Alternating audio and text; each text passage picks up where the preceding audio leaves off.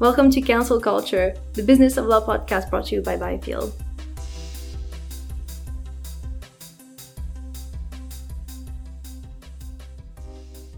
Welcome back to Council Culture, the Business of Law podcast. This week I'm joined by Michael Evans, Managing Director at Byfield. Hi Michael, how are you? I'm good, thanks Meg. Good to be back on the podcast. Yeah, it's been a while, and I hope the start of the year has been quite good for you so far. I mean, it's been really hectic on our side, for sure. Yeah, it's been really hectic. Taking over as Joint Managing Director with Ben Girdlestone has been, an adjustment, taking on new responsibilities, but it's a lot of fun. I can imagine, yeah, for sure. So let's get started on this week's stories. So let's start off with one from the FT from Jane Croft and Josephine Combo. So that story was about how a survey from the London Solicitors Litigation Association found that most litigators in London were saying that liability-driven investment-related litigation against advisors and kind of fund managers will pick up due to like kind of pensions failures last year. So, I mean, what are your thoughts on that? The reality is that there was a vast amount of money lost. Yeah. We're talking about tens, potentially hundreds of billions of people's pension funds. Yeah. But I suppose the question from a blame perspective, was it the Truss and Kwarteng special fiscal operation? Mini budget that caused it, or was it liability-driven strategies? And I don't think the answer is clear. The survey itself is interesting. It does say that there are likely to be cases. Whether or not there will be a wave of them remains to be seen. But we will certainly see some really big cases here, and it'll be fascinating to see how the blame is allocated for what happened, because clearly it wouldn't have happened if you hadn't had this sort of fiscal madness from the government when suddenly for reasons unknown, their biggest political priority seemed to be to give millionaires a £50,000 a year tax cut funded with money from who knows where. Yeah. Whether pension fund investment strategies were really responsible for the losses or not is an open question. Yeah, and I feel like, I mean, let's say you've got a bunch of, people suing these funds, and I wonder if the funds would have grounds to potentially sue the government for that policy. Who knows? That would be fun. I'd pay to watch right? that one day. But I thought also in the other parts of the survey are just as interesting. There's a 75% of lawyers expect a rise in US-style class action lawsuits and group litigation in the next couple of years, particularly in the competition law space. I think that's definitely something that we've seen picking up a lot. And it's interesting. Obviously, we do PR. Litigation PR is part of what we do, and it's kind of interesting that a lot of the action has been on the claimant side in terms of litigation PR, and I think what we're going to have to see over the next couple of years is more sophisticated PR strategies on the defence side of class actions and group actions, because quite often, the size of the book that's being built determines the size of the losses, the potential, what you're on the hook for.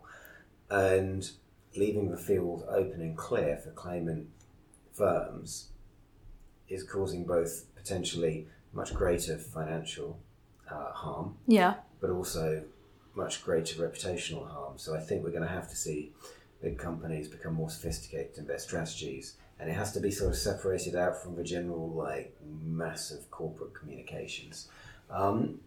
So I thought that was really interesting part of the survey, and potentially that's where we're going to see a huge amount of action, particularly in the Competition Appeals Tribunal, because it's opt out, so people are automatically in.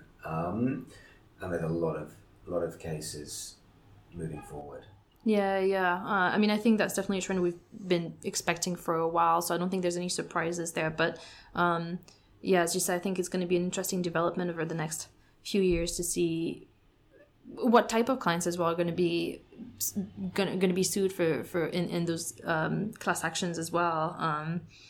I think we're going to see some trends in that space potentially in future years, kind of around ESG matters and that kind of stuff, greenwashing and all that. But it's interesting, for sure. I agree. ESG, data claims to some extent, any kind of competition cartel type behavior. I mean, interestingly, there's been some speculation that companies, if they get too friendly with their competitors over ESG matters and cooperate too closely, they could themselves fall foul of competition law by cooperating even from a good place. Mm-hmm. So that's something that's now a topic of discussion as well. Mm.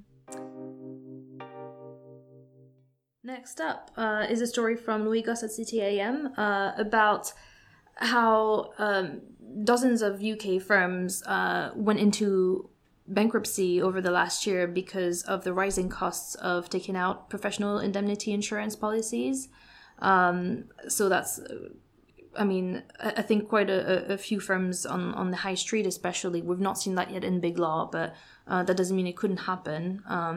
But I think, for kind of the high street firms and maybe mid-market as well might be quite affected by that. Any thoughts? I think that it illustrates how macro big picture trends impact the legal sector.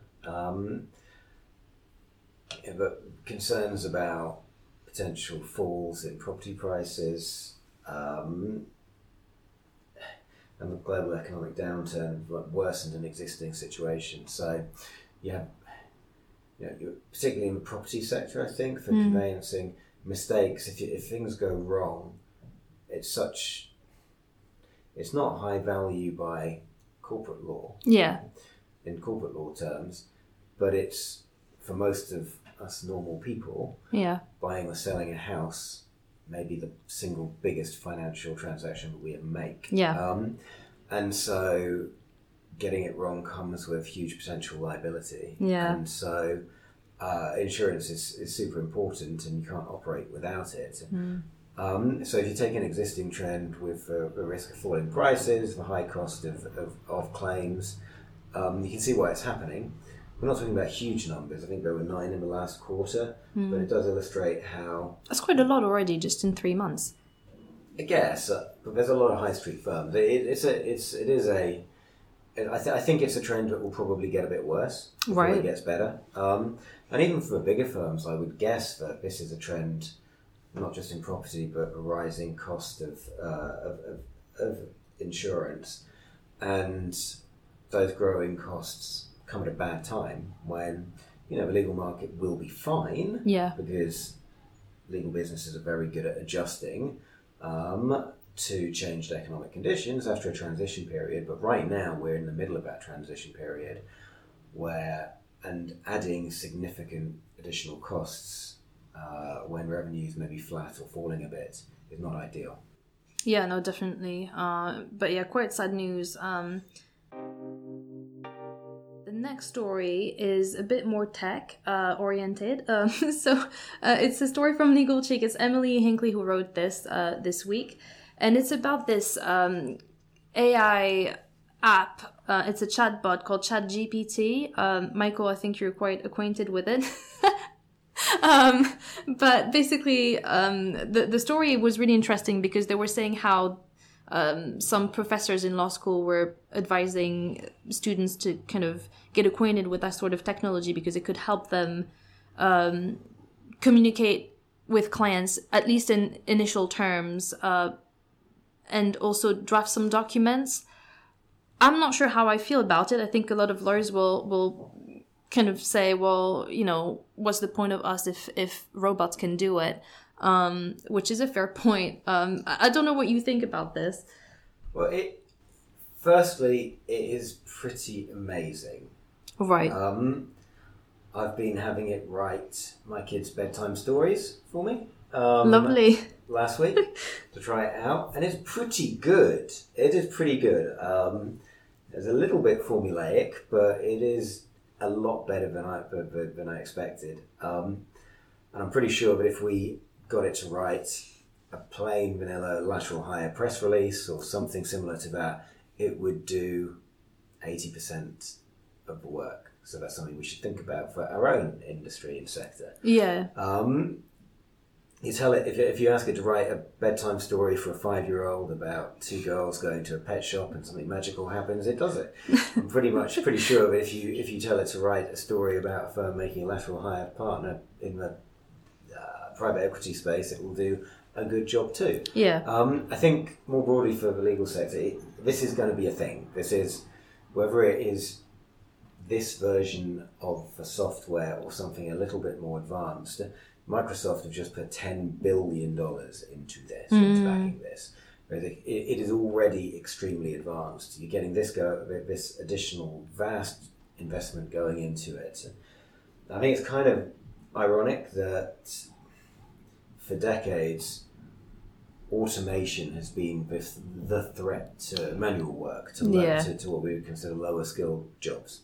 And that's true, that's been the case for a long time. Yet now AI is coming for knowledge work and professional white-collar work quicker than anything else. It's coming for us. It's coming for lawyers to a degree. I think it raises questions about ownership structures in the longer term. If a lot of it can be done by technology, and it's that top-level judgment and the claims on revenue streams and clients that really drives a business, rather than hours-based stuff. Yeah. Then it's having the claims on the revenue and having the client base that becomes the value as much as anything else. Yeah. And maybe a top level of judgment, but you don't need all the stuff below. That's still fantasy at the moment, but it's a lot less of a fantasy than it would have been 5 years ago. Yeah, okay. And it's going to raise a hell of a lot of questions and opportunities as well. I can see that. My only worry with this type of technology is, if you get your juniors to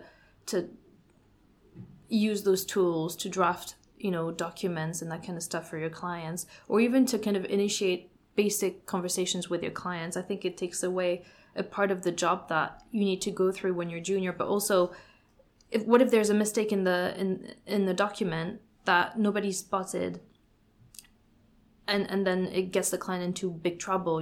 Could we see technology is better at for years there have been programs for e-discovery and so on, which are far better at spotting things than people. Having 20 trainees and contract lawyers locked in a room for weeks on end, fair enough, manually reading documents is far likely to throw up errors than a reasonably good computer program. Yeah. So there will still be errors and mistakes, I'm sure, and there will be questions around liability. Can you sue? Well, exactly. Software? No. Not software, but then you can sue the firm, though. Potentially, but equally, if the number of mistakes falls by 80%, then it's still a good result. But you're right about how do people learn without experience to it. But equally, you could say the same thing about how do we have access to so much information now compared to 20 or 30 years ago, yet teenagers still learn. Yeah. They just learn in a slightly different way. Yeah. So I think it's an opportunity as much as it's on balance, it's more of an opportunity than a threat, but it is a seriously disruptive opportunity. I think that's a great way to put it.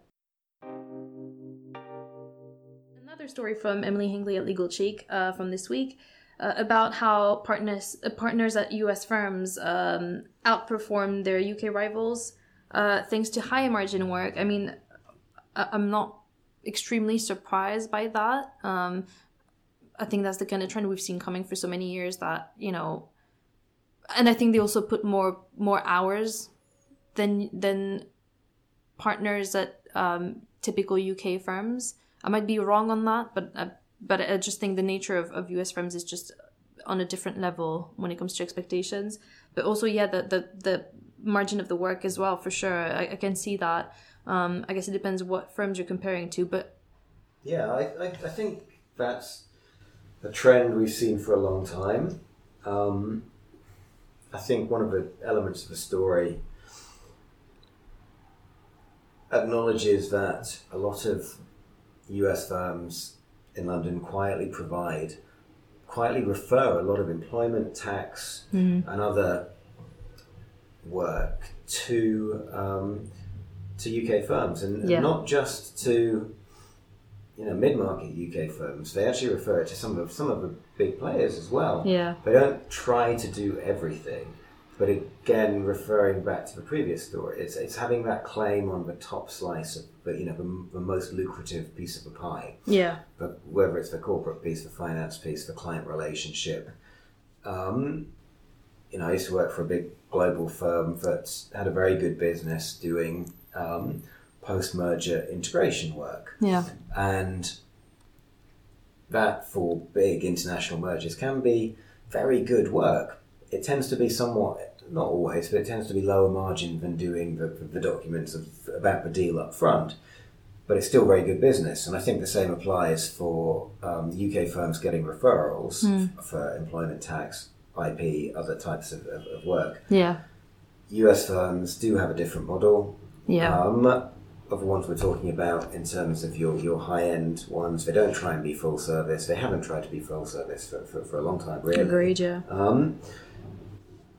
But that also means it's kind of...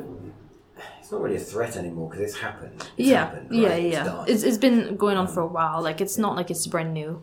But it's sort of self-limiting because the more full service and lower down the chain the US firms go, then they would be kind of eroding their own profitability. Yeah. So this it is that focus on high margin work works, but it is self-limiting. But it does sort of suggest to me that how law firms explain their strategy and how they position themselves is not really... This is sort of it seems almost like a little bit of a dirty secret. Oh yeah, we actually get a lot of... we would say that we compete with the US firms, but actually we get quite a lot of referral. I know what you mean, yeah. Because, and I do think that sometimes firm messaging, in not acknowledging that, can be a bit disingenuous at times. Yeah. And it would be interesting to know how much of it is going on.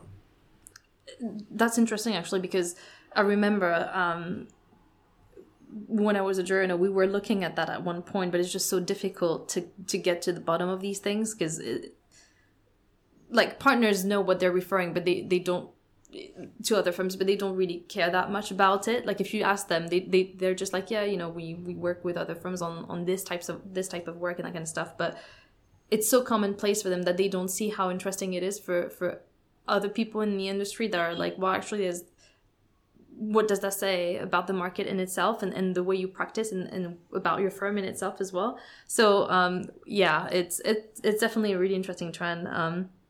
I feel like in a way a lot of these US firms kind of should almost position themselves as like well, obviously they're not boutiques, but like kind of specialists, if that makes sense, in certain areas. Like for private equity is an obvious one, but M&A as well. I think there's some UK firms that could claim that too on some scale, but it's just interesting that their strategy has been to mostly focus on the really high paying stuff, and then the less, like, it's important but like less lucrative stuff, they just kind of do it if they can, but otherwise sell it to other people. It makes sense though if you've got it clear, but it comes back to the value you have of knowing what you're seeking to do, and doing it well, and making it work and growing that business without going too far outside of the core of what you are good at and what you're all about. It's when any business, not just law firms, kind of forgets what they're all about, forgets what they stand for, and what they do best, and stretches themselves into areas that they don't really understand. That's when often you can hit trouble. Yeah, especially in terms of quality of the advice that you're giving. But yeah. Last story from the FT, it was Kate Bealey and George Hammond. And it was, again, an office story. We've had quite a few of them in the past couple of years, but this one was actually quite nice. So it was about how, obviously, there's currently a major struggle for all firms out there to bring people back into the office. And there's obviously now a lot of space that's empty, and firms moving around to smaller spaces. But then it's interesting because the story was talking about how management at certain firms are trying to lure people back into the office with like yoga studios and that kind of stuff, and beekeeping on top of their roofs and all that. I mean, personally, I'm not sure how... I'm not sure beekeeping is going to get you back. Come and get stung. Come back into the office. I'm not sure. You know what? Like, I can see how, on an ESG level, how they can claim, it's good PR. It's like, we've got this on our roof and we're trying to hit our targets and whatnot. I just think that element is very much separated from bringing people back into the office. I just don't think that's a problem of culture for bringing people back into the office, especially the younger generations. And I don't think having bees on your roof will help with that. But I thought it was really interesting. I mean, the yoga stuff,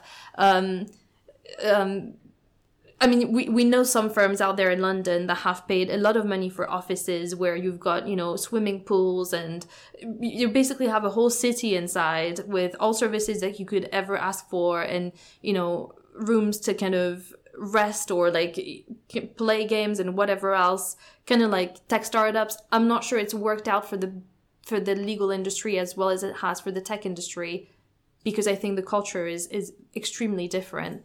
And I don't know if you can really apply that into the legal industry. I'm not sure if I think, look, I mean, it's a good effort. Like, it's a great effort, but I'm not sure how successful this will be. I think it's an interesting...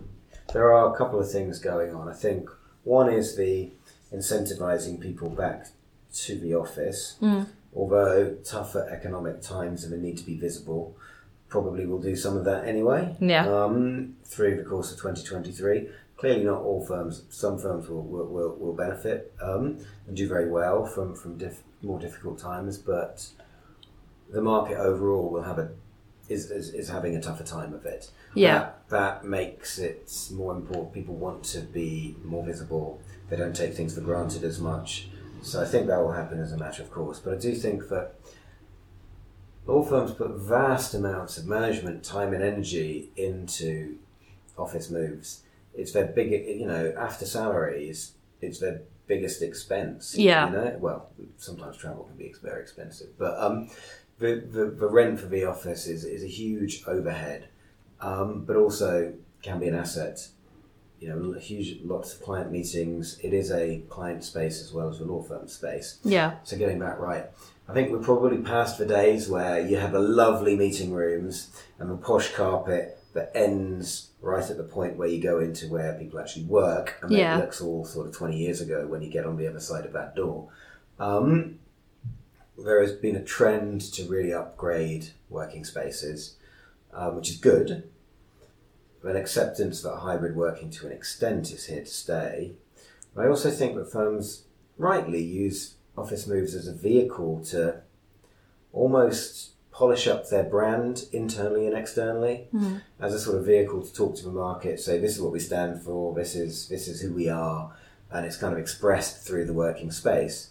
It can feel a bit forced, but it is genuinely important because people spend such a lot of time there. I was speaking to somebody at one of the accountancy firms actually though, who's in the process of building in the metaverse a mirror version of their London office, and when people are working at home, they can go into the virtual office and it is the same as the actual office. Which I thought was a really interesting concept, and I do think we will see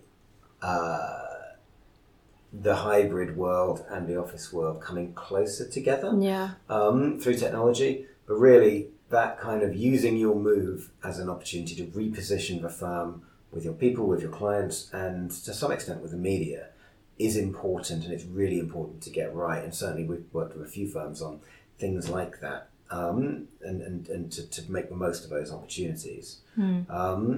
So, yeah, no beekeeping, but I don't think that's a draw. You know what though? Like, I was thinking about it, and if you're gonna have like a gym studio or a yoga studio, whatever you want to do it, I feel like this should come with a flexible policy that allows people to have like a 2-hour lunch break to be able to do these activities, because I think a lot of lawyers just don't have that luxury.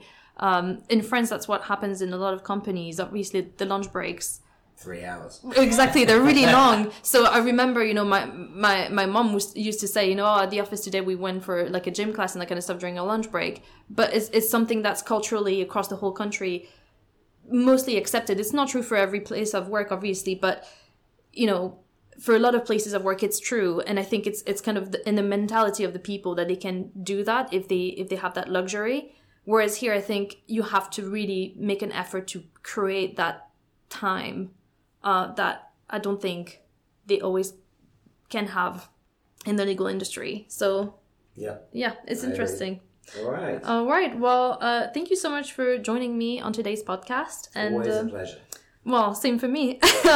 And thank you to the listeners. Don't forget to subscribe. We've got our podcast available on Apple Podcasts, Google Podcasts, and Spotify.